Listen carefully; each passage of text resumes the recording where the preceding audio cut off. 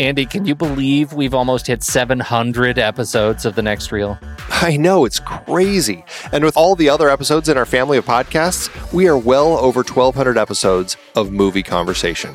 It's really pretty amazing that we've gotten to have these in-depth movie chats every week for over a decade now. And we couldn't have done it without our loyal community of film fans. Their support over the years has meant so much. For sure. That reminds me, we should give the merch store a shout out. Buying shirts from thenextreel.com/merch is a great way listeners can continue to support the show. Plus, they get to sport our great designs. Absolutely. I think sometimes folks forget we have a variety of shirts, mugs, phone cases, and more available. In fact, a great place to start is with a shirt sporting the Next Reel's logo. We also have that classic Fast Times Spicoli Surf School tee, or the weirdly popular Rusty's European Tour shirt. The one from National Lampoon's European Vacation. Why is that so popular? Search me, but we have sold a ridiculous number of those. I guess there are a lot of Rustys taking trips to Europe? We're always adding new designs based on movies we've covered, like our brand new design for a streetcar named Desire, featuring a streetcar named Desire. So if you want to rep your love of TNR and films, head to thenextreel.com/merch. Every purchase helps us continue to have these weekly in-depth conversations. So visit thenextreel.com/merch today. And as always, thanks for listening and being a part of the Next Reel community. We've got lots more great movie chats coming your way. It is hard to believe that we have been having in-depth weekly conversations about movies since 2011. So many great movies, so many great conversations. But it's a lot of work. Producing this show week after week does require a lot behind the scenes. If you'd like to help support our efforts, one easy way is by using our Originals page when shopping for books and movies that we've covered. Your purchases made through our links give us a small commission at no extra cost to you and allow us to keep having these great discussions. We had some great films in Season 8 that started their lives as books or plays, and you can find all of them on our Originals page at thenextreel.com/originals. That's the site where listeners can find links to purchase all the source material behind the adapted films we covered, from Season 1 up through our current season. For part of Season 8, we had a series celebrating the 50th anniversary of films from 1968. We talked about 2001 and 2010 for our Odyssey series, both adapted from Arthur C. Clarke's novels. Man, the second one was so much better than the first, right? Don't you even get me started. Need I bring up Under the Cherry Moon again? Yes, also so much better. Wait, no, that's not what I... Planet of the Apes kicked off its series based on the novel by Pierre Boulet. We covered Danger Diabolik and The Detective, adapted from novels for our 1968 crime films. Wait, wasn't that The Detective, the prequel to Die Hard? They were both written by Roderick Thorpe, and yes, it's the same character in the books. I can't believe they even asked Sinatra if he'd be in Die Hard. That would have been weird. Once Upon a Time in America was part of our Leone Once Upon a Time trilogy, adapted from Harry Gray's novel. And we looked at 1968 Best Picture nominees The Lion in Winter, Rachel, Romeo and Juliet, and Oliver! We also had an Ingrid Bergman series with adaptations like Spellbound, For Whom the Bell Tolls, Murder on the Orient Express, and Gaslight. We haven't talked about Gaslight. Stop gaslighting me! Dive deeper into these books and more adapted films at thenextreel.com/originals. Every purchase supports the podcast. Get the full list of adaptations that we've covered on all the Next Reel family of podcasts, and start your next read today at thenextreel.com/originals.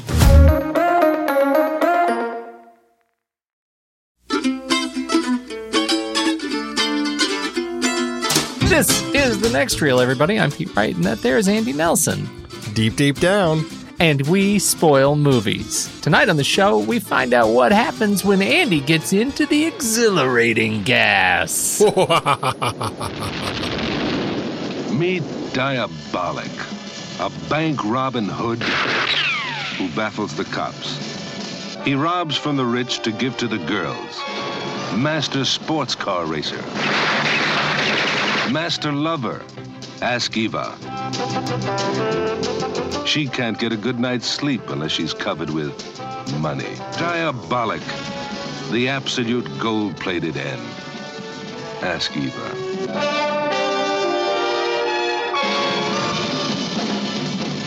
Andy, we're doing the films of 1968, crime films of 1968, films that represent the tone and tenor of the time, that are able to sew together a tapestry, a rich tapestry of crime in this period in our glorious global history. How did we land again on Danger Diabolik? We wanted to do crime films and celebrate crime films that were having their 50th anniversary as a part of this. We gave the list of films that we thought would be ones to choose from to our Patreon members who voted on them. And this was one of the ones that received the highest number of votes. And I think it's because it looks kind of crazy and it looks kind of fun. That's probably why people picked it. Should we have learned a lesson? No. I don't think people were necessarily picking it for, any particular reason to look at how does it fit into the context of the late 60s. But that being said, I do think that it interestingly fits in some ways. And so as we kind of continue this conversation, it will be interesting to see what of those elements come out of that chat. I agree. I agree with all of that, and I think it's fascinating. I had never seen the movie. Again, I did not know what I was getting into with the movie, and I was worried that it was going to be something like, and I feel like maybe it was something you had told me, or the way you had talked about the movie months ago. Maybe you said something like, "Oh, Danger Diabolik, that'll be interesting." And my initial reaction was, "Oh God, this is going to be a horror show." And it was not that. It was, let's say, it leans much more into the Pink Panther, dare I say, Austin Powers jaunt. Can we start out? Did you like it? I really did. I had a very fun time watching the movie. It's just kind of this crazy story that is. It does feel very much like a comic book story. It feels kind of like the Batman TV show, even though that actually, I think that didn't actually start airing on TV until like after they finished production. So it's not like they were ripping it off or anything, but it still has that vibe. So clearly the energy, like this type of energy, was just in the air in the late 60s, because multiple people were kind of coming at their spy comic book, storytelling with this sort of mentality. And I think that it works in context of what they're doing. It's so interesting to hear you say that. To me, it's just really seed material that I can't help imagine Joel Schumacher used as reference for Batman and Robin. It was that level of camp, that it was a movie that was sort of trying to take itself more seriously than it deserved. And I found myself more annoyed by it. Although I have to say, there were elements that I was fascinated by, and elements of sort of that reflection that you were talking about, the anti-establishment sort of venting that's going on in this movie, I thought was really interesting. And it is based on a comic that I know nothing about. And I'm fascinated also by the sort of genesis of the comic and the fumetti neri Italian crime genre of comic books. Yeah, it is a really interesting story. Just learning more about this particular comic book that really had an incredibly long life, and it was published in a number of series. Usually, it was like a year or more long. And I think that they started I actually don't know. It was two sisters who started it. It was Angela and Luciana Giussani. They started it in 1962. So, this film was within its first decade of publication. Mm-hmm. And they were doing this comic until into the 80s. And then they passed it to Patricia Martinelli and some other people's hands. And then I think it may still actually be going on. It's been an incredibly long running series. In fact, I think in 2013, the 800th issue was actually published.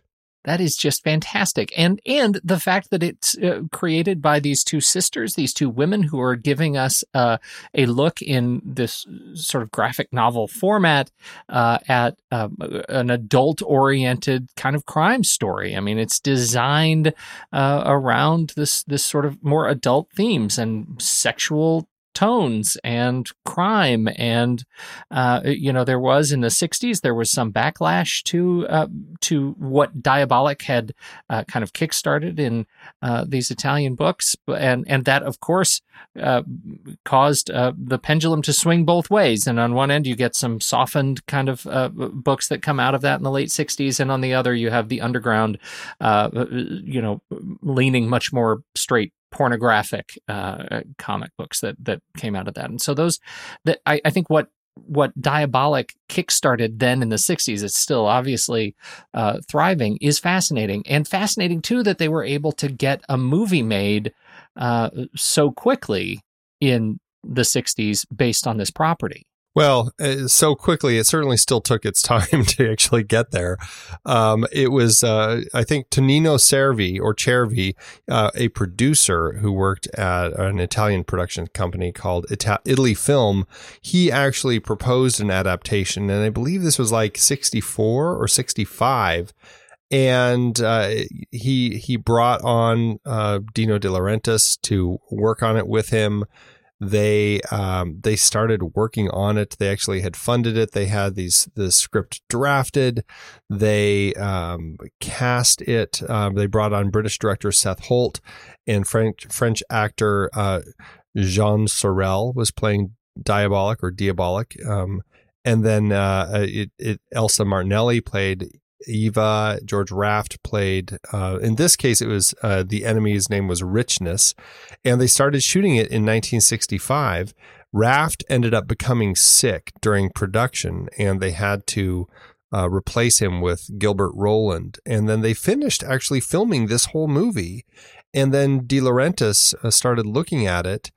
And he said, this footage level, he said it was a level so low, both from an artistic and commercial point of view, as to make us clearly understand that to continue on that path meant heading toward disaster. Which he doesn't really mince words. No, and it's crazy that they had gone so far along.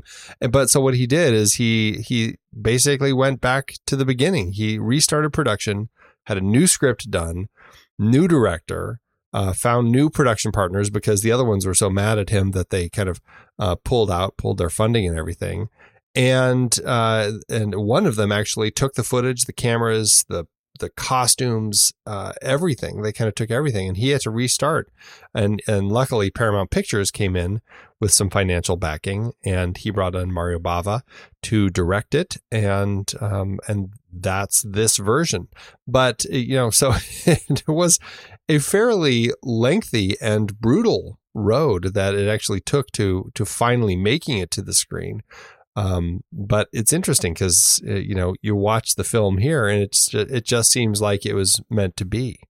Well, meant to be. Wow, that's generous. I feel like, you can't talk about that without talking about the Barbarella connection. My understanding is Barbarella was actually working on using some of the technologies, the front screen projection technologies that Stanley Kubrick was using when he was making 2001. And, but they were having issues, and we were talking about the complexity of that system and how everything had to line up just right. And my understanding is that they were having troubles with that screen and it wasn't looking right. And in order to still keep moving, while they were figuring the process out with Barbarella, another Dino De Laurentiis film, he said, well, let's get a Diabolik started. We'll start working on that now. And so that's kind of the thing that kind of got the gears in motion for this. In fact, there are some elements like when you're in the club and you got all the dancers and people smoking pot and all that. There are elements in there that are set pieces from Barbarella. In fact, John Philip Law, I believe he was going to be in or maybe in Barbarella. I should actually look that up. He's in Barbarella. Absolutely. He plays Pygar. Yeah, right. And he's not the only one. There are some other cast members and certainly some crew that crossed over. And in terms of production efficiency, and I think it's a fascinating sort of double bill. Yeah, exactly. And so he came on board to do the role in Barbarella, but De Laurentiis thought he might be a good Diabolik, and so had him audition. And he's like, "Oh yeah, you're the guy." And that was kind of it. And they jumped into production with this while Barbarella figured out its production issues. And here we are. Let's talk a little bit about some of the specifics in the movie. Now, I characterize this as a James Bond kind of Pink Panther thing, and I played a little bit of it for my wife, and she immediately said, "Oh, is that what Austin Powers was trying to do?" It is a remarkable comic-looking film, and I think that's where it gets a lot of praise, that it is a deeply faithful adaptation of the comic book, of the tone and tenor and the look of the comic book. And I have to say, even though I'm not crazy about a lot of stuff in this movie, and that it wasn't to my taste, the production design absolutely was. The things like that crazy shower that is like the self-censoring gender-specific shower, I thought was a hoot. I thought that was super funny. The self-painting garage, when he pulls the car in and gets the garage painted while making out with his lady friend, I thought that was super funny. The spiral bed, are you kidding me? That was a great bed. Like you sleep on a curve that goes up. It's amazing. It is fantastic. Everything about it was really fun, and it was a great design. And I think some of that they pull from the comic books, and I think some of that is just Mario Bava at play and kind of coming up with unique ideas that make for a fun look. And what was really smart is they did a lot of stuff to create this environment with like matte paintings. And so a lot of the stuff that you see when they're in the cave, his hideout, is really just like matte paintings. And the set is very, specific areas where they can work in. What's amazing about that is when you see a shot, like when they come in and Eva gets out of the car and then she walks up the stairs, and then you see her kind of going through like the kind of translucent tube to a different part. That was all a matte painting, and she was just going up some stairs and across a catwalk. It just happened to be designed in such a way to kind of make it feel like she was really in that environment. And I think that Bava really found a strong way to take these elements and put the people in them and made it feel incredibly real. And I loved that about all of the design work going on in here. I totally agree. It's extraordinary. And, not just for the time. I mean, it's really fun and just kind of flamboyant design. And it works so well practically for those kinds of visual tricks, those camera tricks. I thought it was great. And some of the bits of comedy. And frankly, it disappointed me that we didn't get more of the kinds of camp that we got in the press conference when Diabolik shows up with Eva and they're standing in the press conference and they take their anti-exhilaration pills and then they release the exhilarating gas. That was such a weird and subdued sequence where, you expect them to do something truly diabolical, and it turns out that it's not totally diabolical. It's just a distraction. And I wanted more comedy like that. Well, and I enjoyed the comedy that was in there. But for me, all of that stuff was just fun, spy and criminal comic book stuff that I had a good time with. I didn't need it to be funny. I just enjoyed having it. Like at the beginning when he makes off with all of the money that he has just stolen. In the big heist where he kind of pulls the wool over their eyes as they realize that he actually knew where the money was all along. But as they pull up onto the docks, it cuts to a shot of like some pipes and like crazy colored gas just like starts spraying out. And you get those fantastic process shots that, it's obviously process shots, but it's just done with such a fun spirit. And you buy into the design of this world, that it's very comic booky, and you're kind of stepping into it. Not to mention that a lot of the framing throughout the film really lends itself to kind of comic book framing, whether it's the way that the camera catches conversations between Diabolik and Eve in the rearview mirror as they're looking at a castle, or when you're looking at characters through bookcases and just the way the shapes of the bookcase, panels are framing the different characters, it feels very panel-y. And to that end, it has that great comic book vibe. I thought that the team really did a fantastic job of keeping that consistent all the way through. The first time I really noticed that look, the way the camera treats the frame, is when he comes back after that initial thing. He wants to put the thing in the safe. He's got the thing in the bag and he needs to put it in the safe. And we get that safe POV.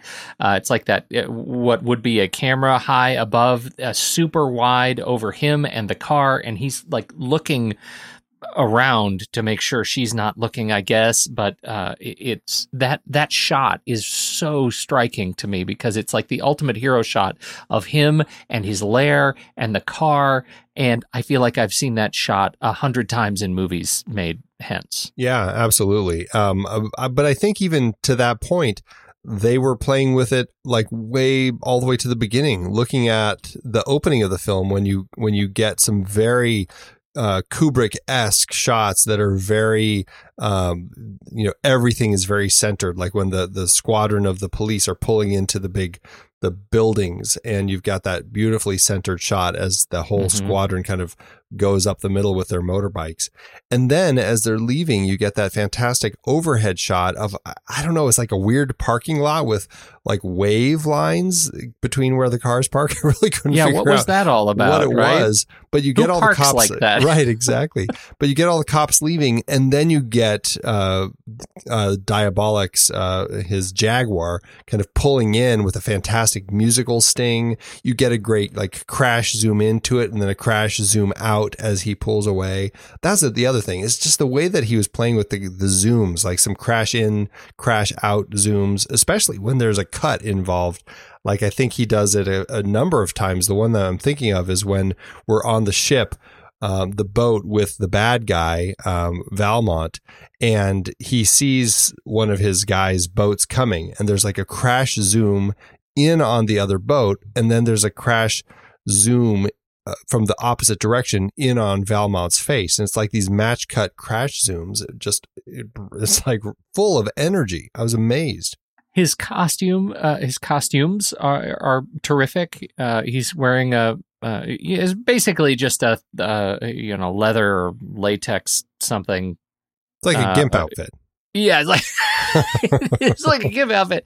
But I love the mask in particular so much, and this gets to a core strength of our hero, John Philip Law, that the mask is so form-fitting that like the rubber of the mask, it not only does it outline his lips, right? It has a lip outline in there and it looks like it goes in his mouth.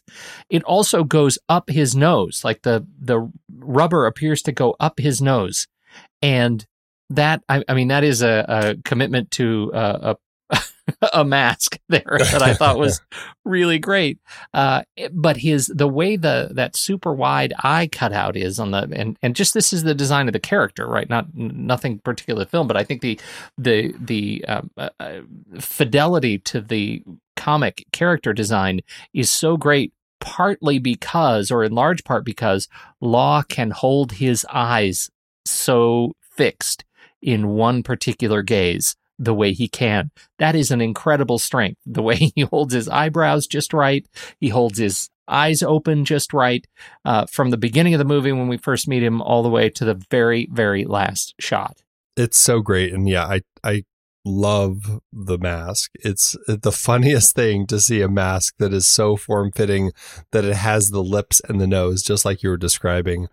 I couldn't get enough of it. And in particular, I love the fact that he has a special version of it to match the outside of the castle tower. So when he's climbing it at night, he will be more camouflaged.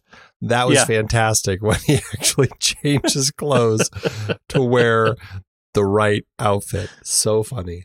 All those kinds of gimmicks. Again, that's the kind of comedy that I really appreciated, that I really liked. And I would say the other kind of comedy, the body comedy. You know, when we have the after their first heist, they get all that money and they get back to his lair, and they're on that weird spiral bed, and we have that long tracking shot that takes us right up to the bed, and then arms and legs start coming out. They're buried in cash, and I love that. It's such a trope, but I really love the way that shot was executed. You say it's a trope, but I don't feel like I've ever seen people like buried in money where you don't even know there are people there. There's so much money, and then they come out of it. It's like, wow, that's a lot of money. Okay, that's really true. It's I've never seen, been done like this. Robert Redford and Demi Moore rolling, or I guess it was just Demi Moore rolling around in a bed covered in money. But that I felt was a little different. It was different, but it was just the bed, money on a bed thing. That's a thing, right? Yes. That's definitely a thing. And this, I think it comes from, nobody's ever been able to do it quite like this, like the excess of this movie. And I think that really sums it up for me. This movie is all about excess. And it's fun because this is a villain. Let's be honest. Diabolik is a villain. He is a thief. At the beginning, he steals a bunch of money, and then he steals some emeralds, and then he steals a huge thing of gold. I mean, those are the three things that we see him steal over the course of the film, not to mention kill a ton of people and blow a bunch of buildings up. I mean, he's a terrorist. He really is. And there's that anti-establishment element of him that feels very Fight Club, where he's, I'm going to take all of the buildings down. And as he's blowing these buildings up, you see it's like and I can't remember what they are, but it's like the tax service and the different departments of government. And he's kind of resetting everything so they can't control the money. And it's because he wants this gold so much, really. But I think that there is very much an anti-establishment element of him, or of kind of the culture in this film. I mean, people were, there was that element of people being tired of the way the governments were running things. And I think that it's really shining through here. Well, it's a Robin Hood story, but it's a Robin Hood story with a particularly 60s bent. And, we get that in other characters. I've already mentioned my sort of parallel to this, to James Bond, right, where we're celebrating another villain. I mean, he's a state-sponsored assassin. He is a state-sponsored murderer and a misogynist, and we make him a hero. We have who was the other one I mentioned a second ago? Pink Panther. He's a thief. He's another thief. He doesn't kill a lot of people, but he's another thief, right? This is a thing. We're doing that sort of Robin Hood transformation, turning the who would otherwise be a bad guy, a cultural response to, is essentially authoritarianism, and we're making him the people's hero. And it's fun to go along for the ride. You can start to see yourself a little bit in that character. Yeah, I feel like the James Bond and Pink Panther comparisons are a little off, only because I feel like James Bond, there's an element to him that I feel is a little more akin to like the our character in Coogan's Bluff or something, where it's the cop who is going to disrespect authority a little bit, but still is ostensibly a good guy. He's fighting for what's right. And Pink Panther, it's like, well, it's really Inspector Clouseau who we're following in those films, right? Yeah, I get your point there, but I also, and how the shine has fallen off of James Bond for me over the last couple of years, and so I tend to group him more in the let's turn the bad guy into a good guy trope. That's easier for me to jump into that model. Yeah, I mean, maybe in today's eyes, yes, I guess you can look at it that way. I just don't think it's completely fair to the idea of what the character is going for. He's Secret Service. It's not like he's a bad guy. I mean, Diabolik is purely a criminal and a terrorist. Yeah. Well, and that's why the Robin Hood. That's why it starts with the Robin Hood thing. I mean, that's the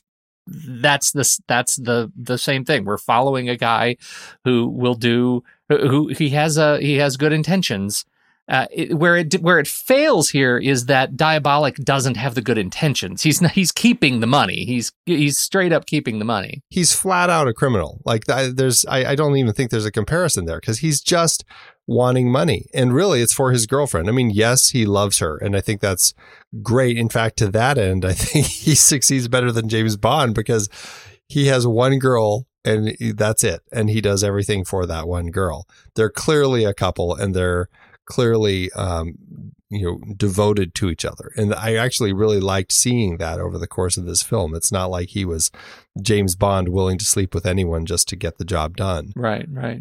So it's an interesting guy, and I don't know, by the time I got to the end of it, I was really feeling so much more connected to him in that Fight Club sort of way, because it really is about, it's not completely the same mentality, but just taking down the system. I really enjoyed that angle of this character. I just found it such an interesting ride with this wacky character that I really was like, this is just such a strange character, but I really enjoyed him over the course of the film. But I kept asking myself, why am I compelled to like this guy? Because he's really kind of a bad guy, but he's awfully fun, and he's got great eyes and a great laugh. Yeah, that's true. And he loves to show it off, and it's charisma. It's so much can sway us when it comes to just straight up charisma.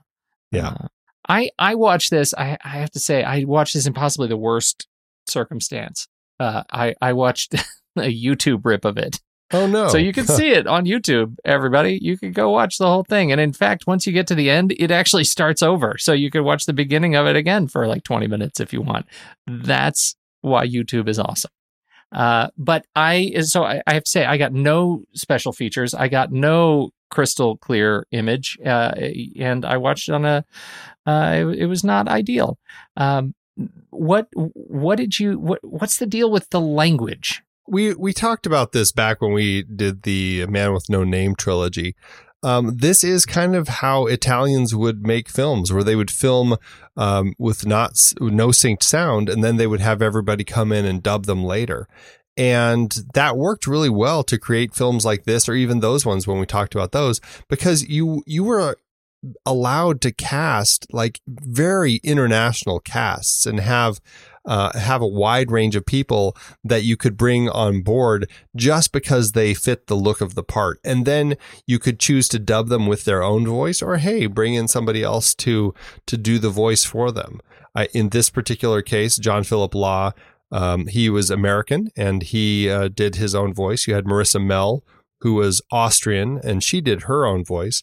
Michel Piccoli, he was the investigator who is pursuing him through the whole film, and he's French. And I don't know if I think he did his own voice. And then you had Adolfo Celli, who is Italian, and he was Valmont. And I believe somebody else came in to do his voice. In fact, he's actually in Thunderball, which I think is kind of funny. Which was Largo, awesome. Yeah. Yes. That was great. It was a double take moment to see him come out of that on the deck of that boat. Yeah, that's a crazy little scene too. So it's that, the glorious Italian 60s when they were making these films this way, and I don't even know when they stopped making them this way, where they were just doing it without the synced sound. Well, it was so that at least gives me confidence that you and I saw the same thing, except for yours didn't start over at the end. Well, what's funny is on the commentary, they were actually talking about how there were several different versions of the synced sound, and the one I watched is the main one, and I guess the easiest way to tell is when you're listening to the women talking, like Valmont's women, they sound the other versions of the women sound very ditzy. They sound just silly. And in the version I watched, they just sound very British. Yeah, I think I want to say mine were British, but I'm going to need to check. It didn't stick with me. I'm guessing that it sounded like that other version, like the way that he was talking is like he wasn't even sure if Paramount even had a copy of that other edition anymore. So I'm guessing you probably watched the same version that I have. Yeah, they do make good on. Here is where we can agree on the James Bond comparison. There are gadgets and bullets in this movie. Oh yes, there are. There are so many gadgets and bullets. And the first one is, I love the mirror in the road trick where they have to stop the car and get out and they put the giant sheet across the highway. To trick the cops into crashing. Yeah. Oh, no, it's the old mirror sheet on the road trick, eh? I found myself getting a great chuckle out of that.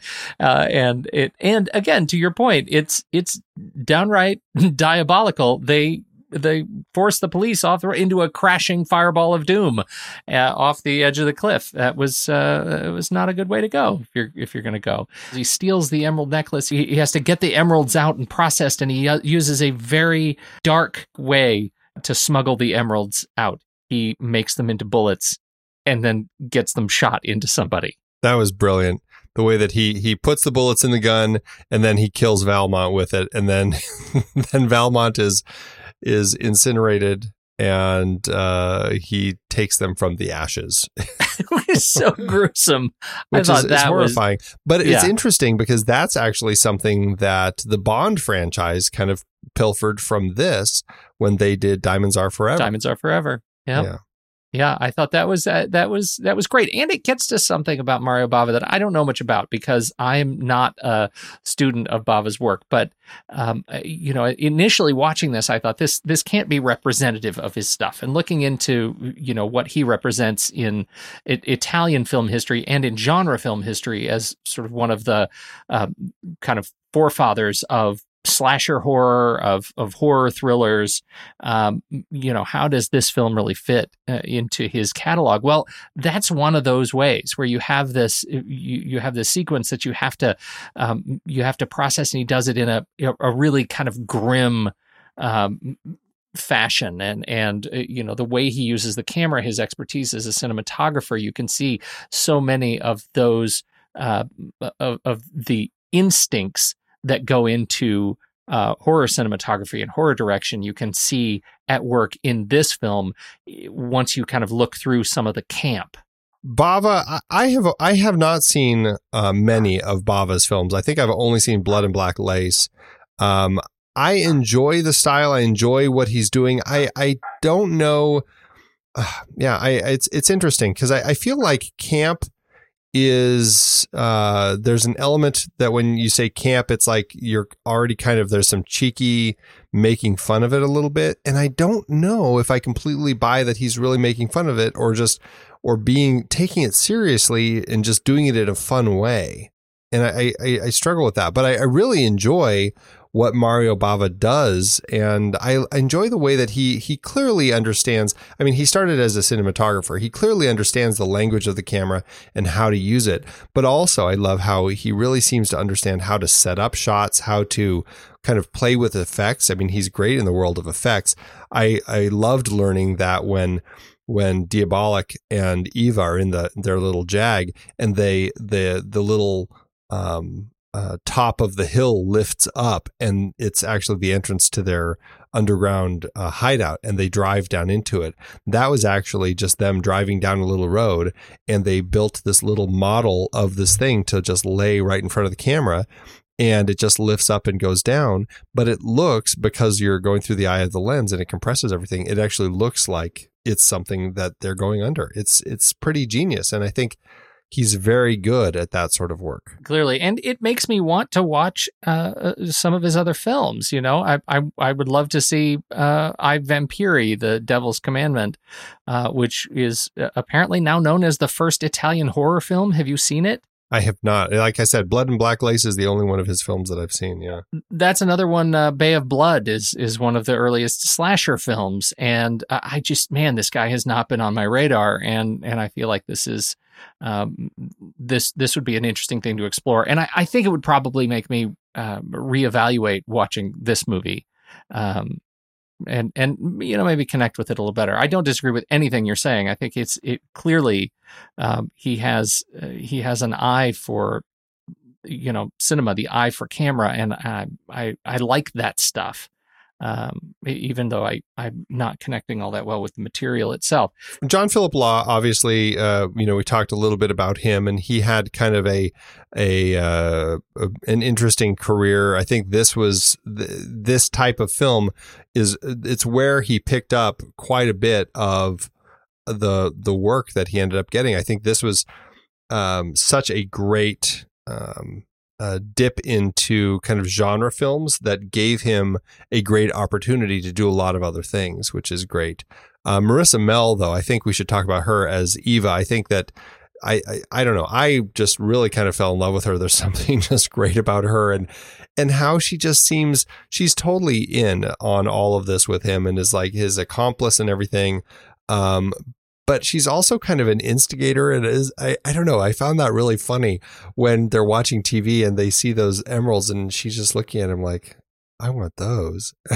He's like, okay, I'll go steal them for you. Like, what a little devious woman. Yeah. Yeah. I mean, it's a wonderful part of the duo, that sort of Bonnie and Clyde-ness of it, the cloak and dagger, where they each have their own sort of compulsions and they serve one another so well. It's like this is the shark and the remora kind of relationship that's they can't exist without one another. And I like her role in that. Yeah, absolutely. I think that she's fantastic. Michelle Piccoli as the Inspector Jinko. He's got a great serious sensibility about him as the detective, dead on with his hunt for Diabolik. I enjoyed him quite a bit. I don't know if I've seen that many other films that Michel Piccoli has been in. Contempt I've seen. I know he was in some films with Luis Buñuel, but I feel like he's one of those French actors who I recognize, but I have seen very few films of his. Oh, he was in Holy Motors. I saw him in that. That's so funny. Interesting. I'm doing the same sort of scan because I feel like I know him, but it would have been from the 80s. Like, what would I have been watching in the 80s and 90s of Michel Piccoli? I mean, his credit list, he has 233 films on his credit list. So you look at that and you're like, oh, well, I'm sure I've seen him in something. Yeah. He's just in so much stuff. And yeah, as I scroll through his list, unfortunately, none of it sounds that familiar, but it doesn't mean anything. I'm sure that I've seen him in other projects as well. So seeing Adolfo Celli in this Walk Out on the Edge of the Boat is a little bit akin to seeing Steven Berkoff in Under the Cherry Moon. Like, it's a little bit of context shock because I know him so well from other things. The other difference is I like Under the Cherry Moon. Oh, wow. Oh. We have to talk a little bit about the ministers of the interior. So the first minister of the interior, Terry Thomas, is very funny. And when we meet them in their first little conversation in his office, I find it really a delightful exchange between the three of them. Well, and Terry Thomas, I mean, he is a hugely popular British comedian. Yeah.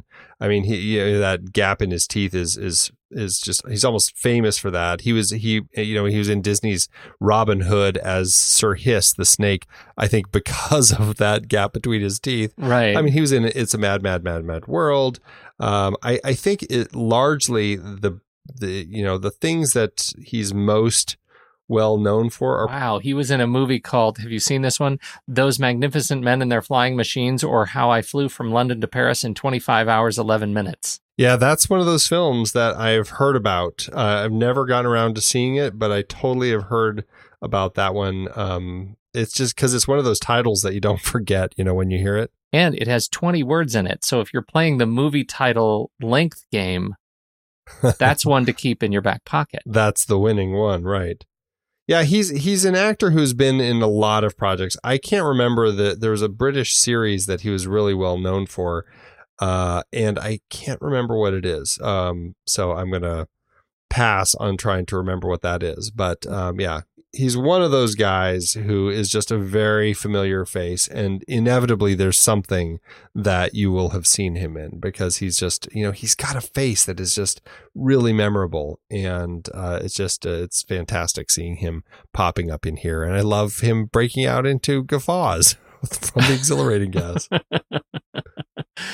Antonio Rinaldi is behind the camera, but I get the feeling that this was as much a Mario Bava shot thing as Antonio Rinaldi.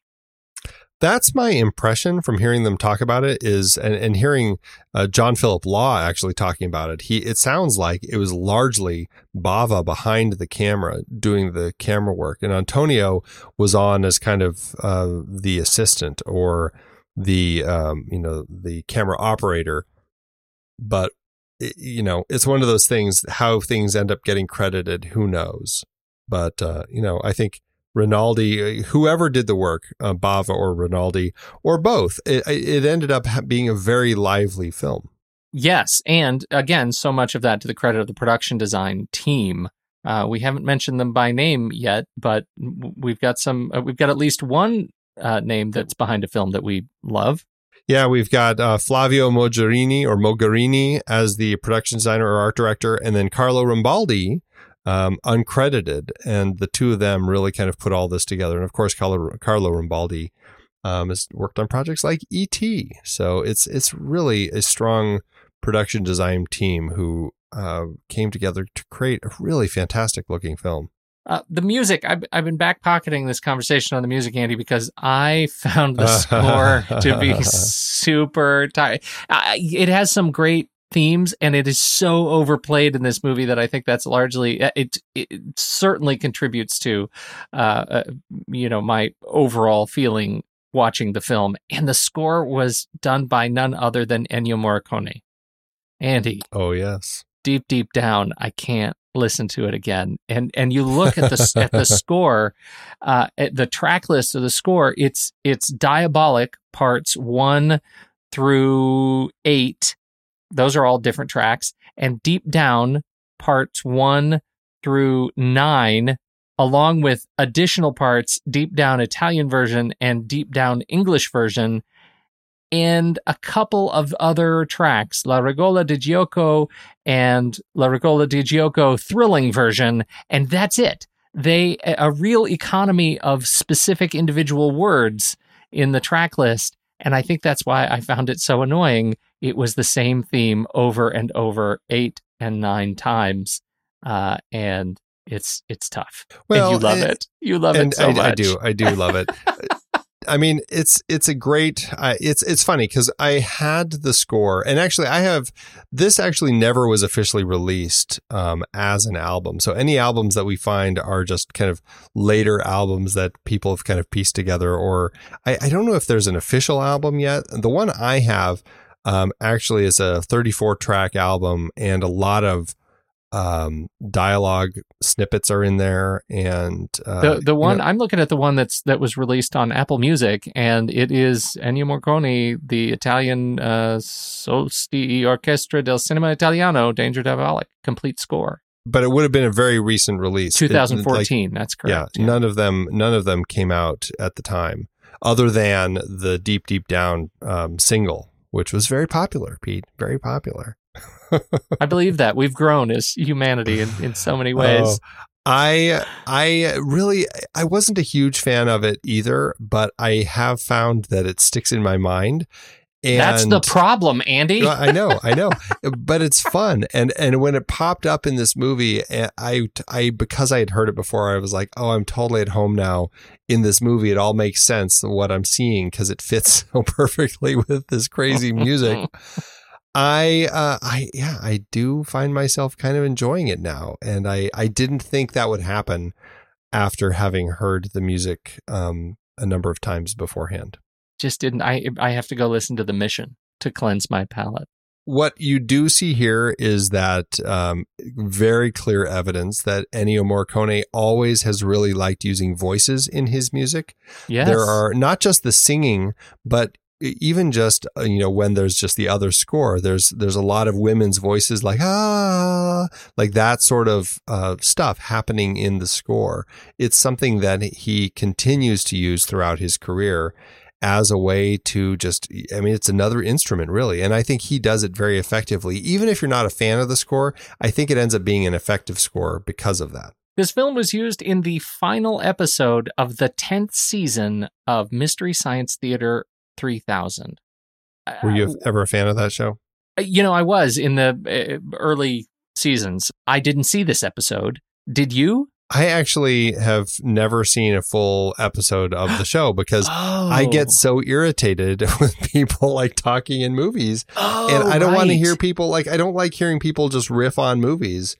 I'm just like, I don't know. I don't get into it that much. So. No, that's a legit complaint. That is a legit complaint. I have not had as much trouble with it watching the show because they're usually movies that are just straight up bad. And I think that's why I knew that MST3K had done this movie. I had not seen that episode. So I went into it already predisposed to thinking this movie is fodder for them to lampoon, and I'm sure that colored my impression of the film. Yeah, I think it may have. I assume there were no remakes, no sequels. Did this start a franchise? You say that, but you have to remember that it really kind of started from this comic series that continued long afterwards. So this was the only film version that was made of it, but there was a number of other products that kind of were created from this. We had the comic series sold more than 150 million copies. There was a radio show. There was an animated TV series. There was a whole bunch of video games, a bunch of novels, not to mention all the parodies. So it was the film itself didn't necessarily spin off anything, but it definitely is a story that did. And actually, I will say, as we were talking about influences, and I was thinking about this with some of these crash zooms, is that Edgar Wright actually brought this film specifically up as an influence on him when he was making Scott Pilgrim versus the World. Yeah. In the sense, nothing is really realistic. It was all just, crazy. Yeah, you can feel it. You can feel it. And I know what you're thinking, Pete. If you love Scott Pilgrim as much as you do, surely you could find more room in your heart for Diabolik. I am thinking that. I know you're thinking that. I feel like this is a film that you'll give yourself a chance to watch down the road, and you'll I'm go, totally gosh, open to that. Yeah, this is kind of a fun movie. I'm not. I have to say, I'm not finished with this movie. I feel like I'm not finished with it. I didn't connect with it, but it's one that I am absolutely open to watching this again. Absolutely, there's enough in here that I did connect with that and it has intrigued me to so many other players that I want to learn more about. So that's a good thing. No, it definitely is. And I think Mario Bava and just Italian films in general, it's an area that's interesting and worth exploring and may be something that we want to try out on a series down the road. Yeah. Who knows? I would love to do that. And how to do at the box office.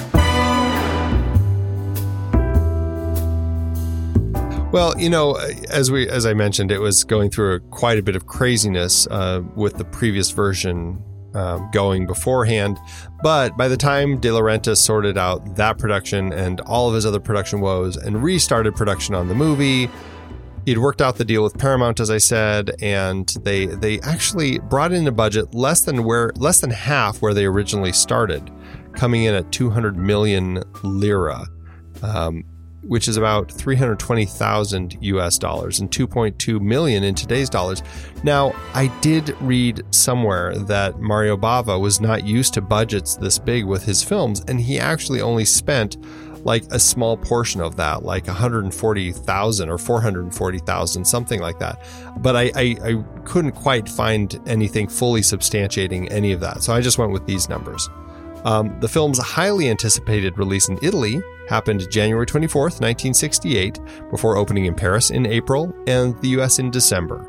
Here in the States, it actually underperformed, which isn't surprising. It was a film about a terrorist and suffered bad reviews, but the movie still made its money back, earning 265 million lira or 424,000 US dollars, which is about 2.9 million in today's dollars. That gives it an adjusted profit per finished minute of $6,800, barely squeaking by into the black. But over time, it has gained popularity and credibility and now is considered a classic in many circles. So it was a little bit hit or miss with this series, but overall, I have to say, our exploration of 1968 50th anniversary crime films from around the world was a success. What'd you get out of it? I really found it to be largely a success. Yeah, 75%. I think I really enjoyed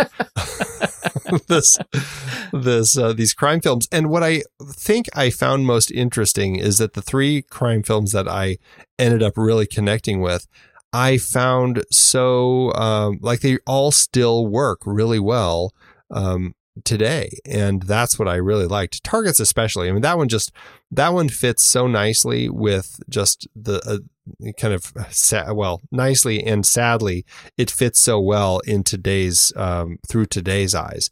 But the detective also had such interesting things to say that still seem really relevant, and I enjoyed that. And this one, Danger Diabolik, it's a fun ride, and it still has some interesting elements that stand up very well today. Coogan's Bluff is the only one I really didn't feel it held up at all, and it really kind of frustrated me because I was hoping with the pairing of Don Siegel and Clint Eastwood that I would have found a little more with it. Yeah, I totally agree. For me, this entire series, I was deeply moved by Targets and what it demonstrated about the time and about crime and about gun control, and the detective, what it was able to deliver in terms of seeing, Sinatra in this role, in this adaptation of this particular character, the connection to Die Hard and this character that we love so much. I was really impressed, and I feel like I learned a lot about just the artist's interpretation of some really difficult topics, and I was impressed by how bold they were in taking on these topics at the time. So I thought it was terrific. I'm less than 75%, but I'm certainly, like I said, I haven't given up on Diabolik. I didn't connect with it, but I have a feeling, next time you're in town, we should sit down and watch it together, and you can teach me everything I missed. For now, what do you think? Is it time for us to rank it? We should. Let's do it. Head over to flickchart.com/thenextreel. You'll see all the movies we've talked about on this very show. And you can swipe over in your show notes in your podcast player there and tap the word Flickchart. It'll take you right to this movie where you can add it to your collection and see how it stands up to ours.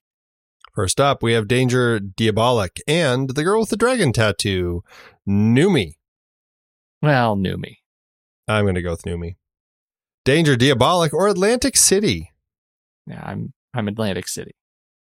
I certainly would put Diabolik on first, so I'm going to go with that one.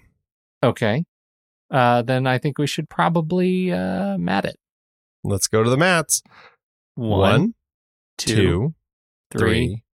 Paper. Rock. All Look right. at that. This might be the next 2001. Danger Diabolik or The Emigrants? Okay. I'm going to say Danger Diabolik. That's funny. I'm actually tempted to say The Emigrants on this one. I found that to be quite an emotionally satisfying journey. But I think if I'm picking what I would watch first, it's going to be Diabolik. Yeah. I think you're making the right choice. Danger Diabolik or Postmortem? Danger Diabolik for me. Really? Yeah. Oh, yeah. No, definitely Diabolik. Yes. Diabolik, please. Wow. I was surprised. I was surprised too. You'd think I was, yeah. Danger Diabolik or Now Voyager? Definitely Now Voyager for me. Now Voyager, yes. Danger Diabolik or Detour? Oh, Detour, please. Detour. Danger Diabolik or Metropolis? Metropolis. Yeah, Metropolis. Danger Diabolik or From Hell? From Hell.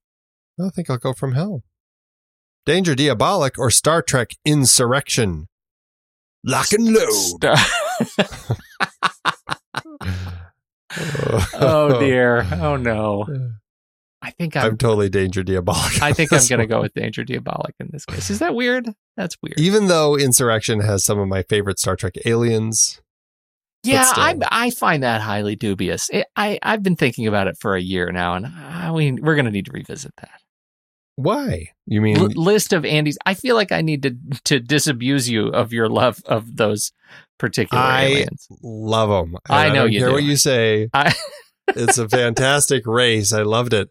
All right, well, that lands Danger Diabolik at 301 on our chart. 301 out of 372. It's not super high, but it's not at the bottom. It's it's a decent spot. I think that puts it at about a 19% on our chart. So it seems way low.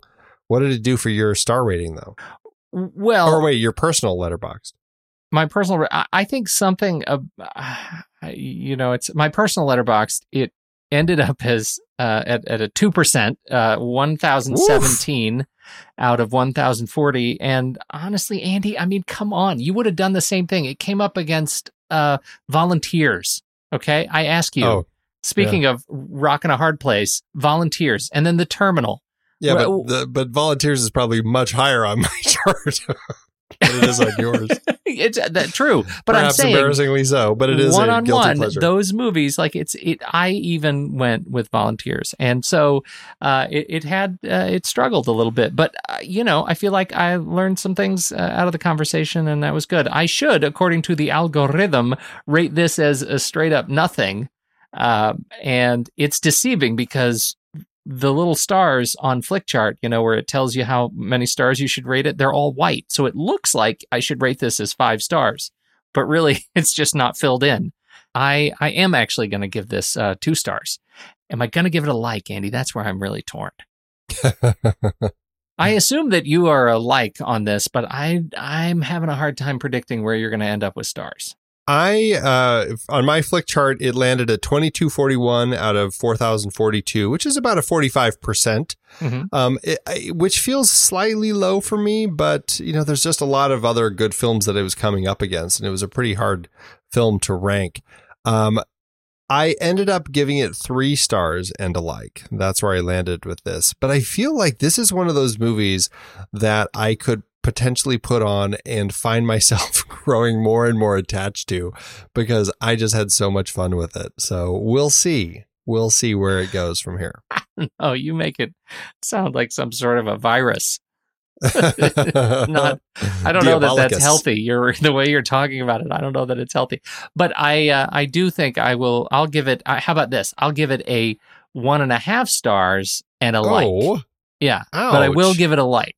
So our conversation just over the last 2 minutes, your opinion of it diminished. I feel like I need to balance what I perceive as an unhealthy potential relationship for you in this movie. I'm doing it for you, man. I prefer your 2 stars and no likes. But hey, whatever. 1.5 and a like. So that was about 2 and 2.25. Yeah. That's okay. Stars. That's okay. Which is it'll balance out to 2.5 with a like on our chart. So yeah, it will sit. That's where it belongs.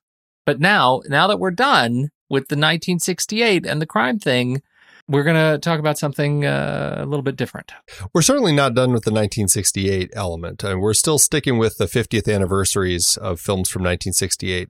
And we're all in on that. Yeah. Oh yeah, that's running through the end of the year into the early part of next year, actually. But right now, because October is here and Halloween is just around the corner, we are kicking off what should be a fun trilogy of some great zombie films. We're going to be looking at Romero's Dead trilogy. We're starting with Night of the Living Dead from 1968, celebrating its 50th anniversary. And then we'll be looking at Dawn of the Dead and Day of the Dead. I worry that my impression of these movies is absolutely going to impact others' opinions of me because I feel like I could make all of the same arguments about the next couple of movies we're going to watch that I just made about Danger Diabolik, defending why I don't like Danger Diabolik in many ways. But my goodness, I have a thing for zombies. A real unnatural thing for zombies. So I'm very much looking forward to this series. Yeah, it's funny. I was just looking at the Nib magazine, Pete. Yeah. And they have a statistic in there, which is kind of funny. It's people who are alive versus people who are dead. There are 7 billion people alive today, and the Population Reference Bureau estimates that about 107 billion people have ever lived. That means there are 15 dead people for every one person currently living. Oh my God. I love and hate that statistic so much. Oh, wow, that's awful. We're going to sleep on that statistic, Andy. Yes, we are. There are 15 dead people gunning for you right now.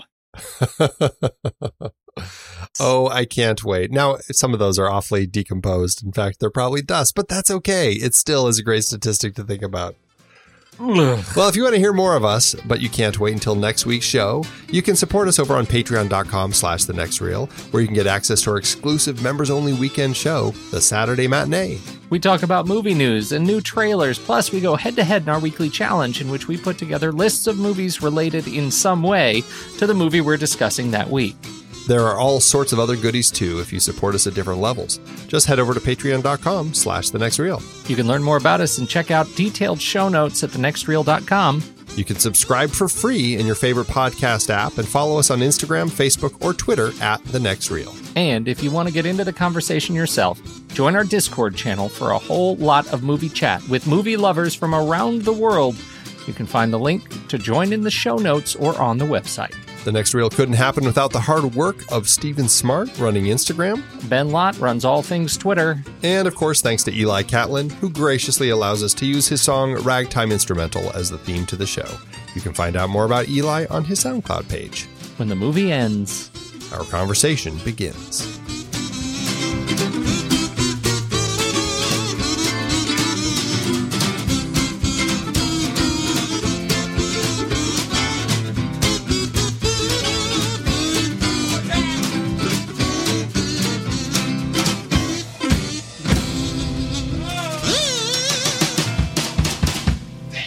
Amazon giveth, Andrew. As Amazon always do it.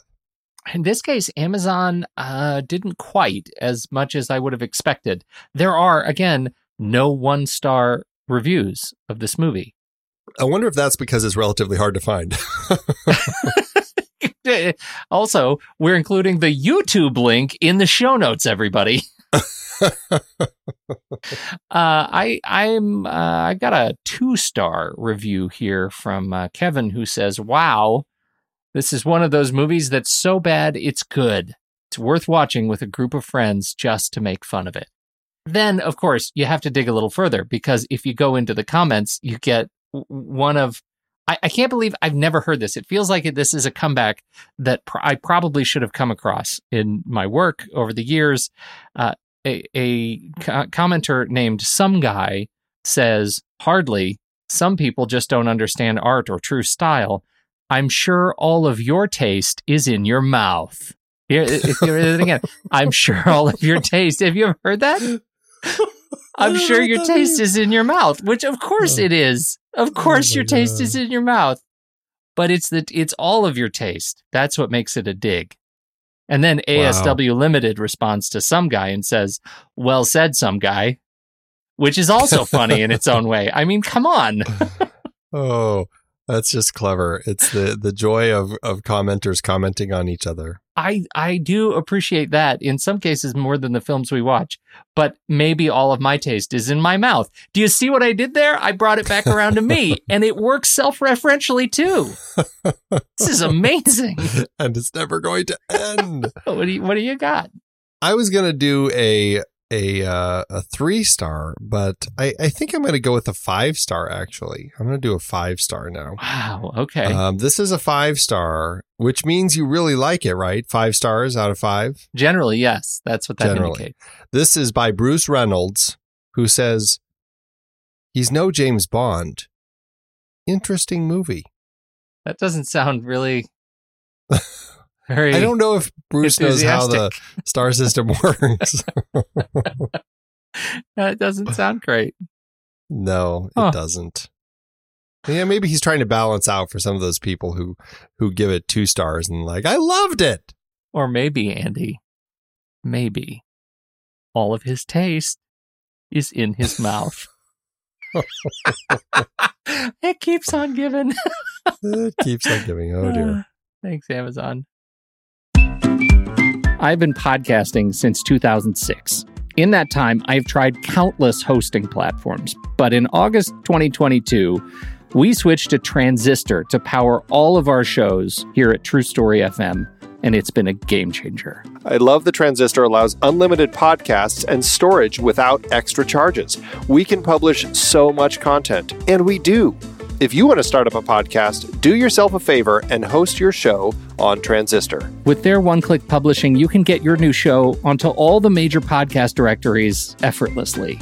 And their website builder lets you quickly build custom sites for each show. The detailed analytics are invaluable too. You can access all kinds of listener data anytime. Oh, and the versatile players allow you to embed episodes anywhere to reach new listeners. Plus, the team behind Transistor is super responsive and keeps making the platform even better. After using countless hosting services over 15 plus years, Transistor has been, hands down, the best podcast partner for us. If you want a hosting platform to take all the worry out of getting your podcast out into the world, go to thenextreel.com/transistor and check it out. Support our show and support your own show by going to thenextreel.com/transistor. Start growing your podcast today.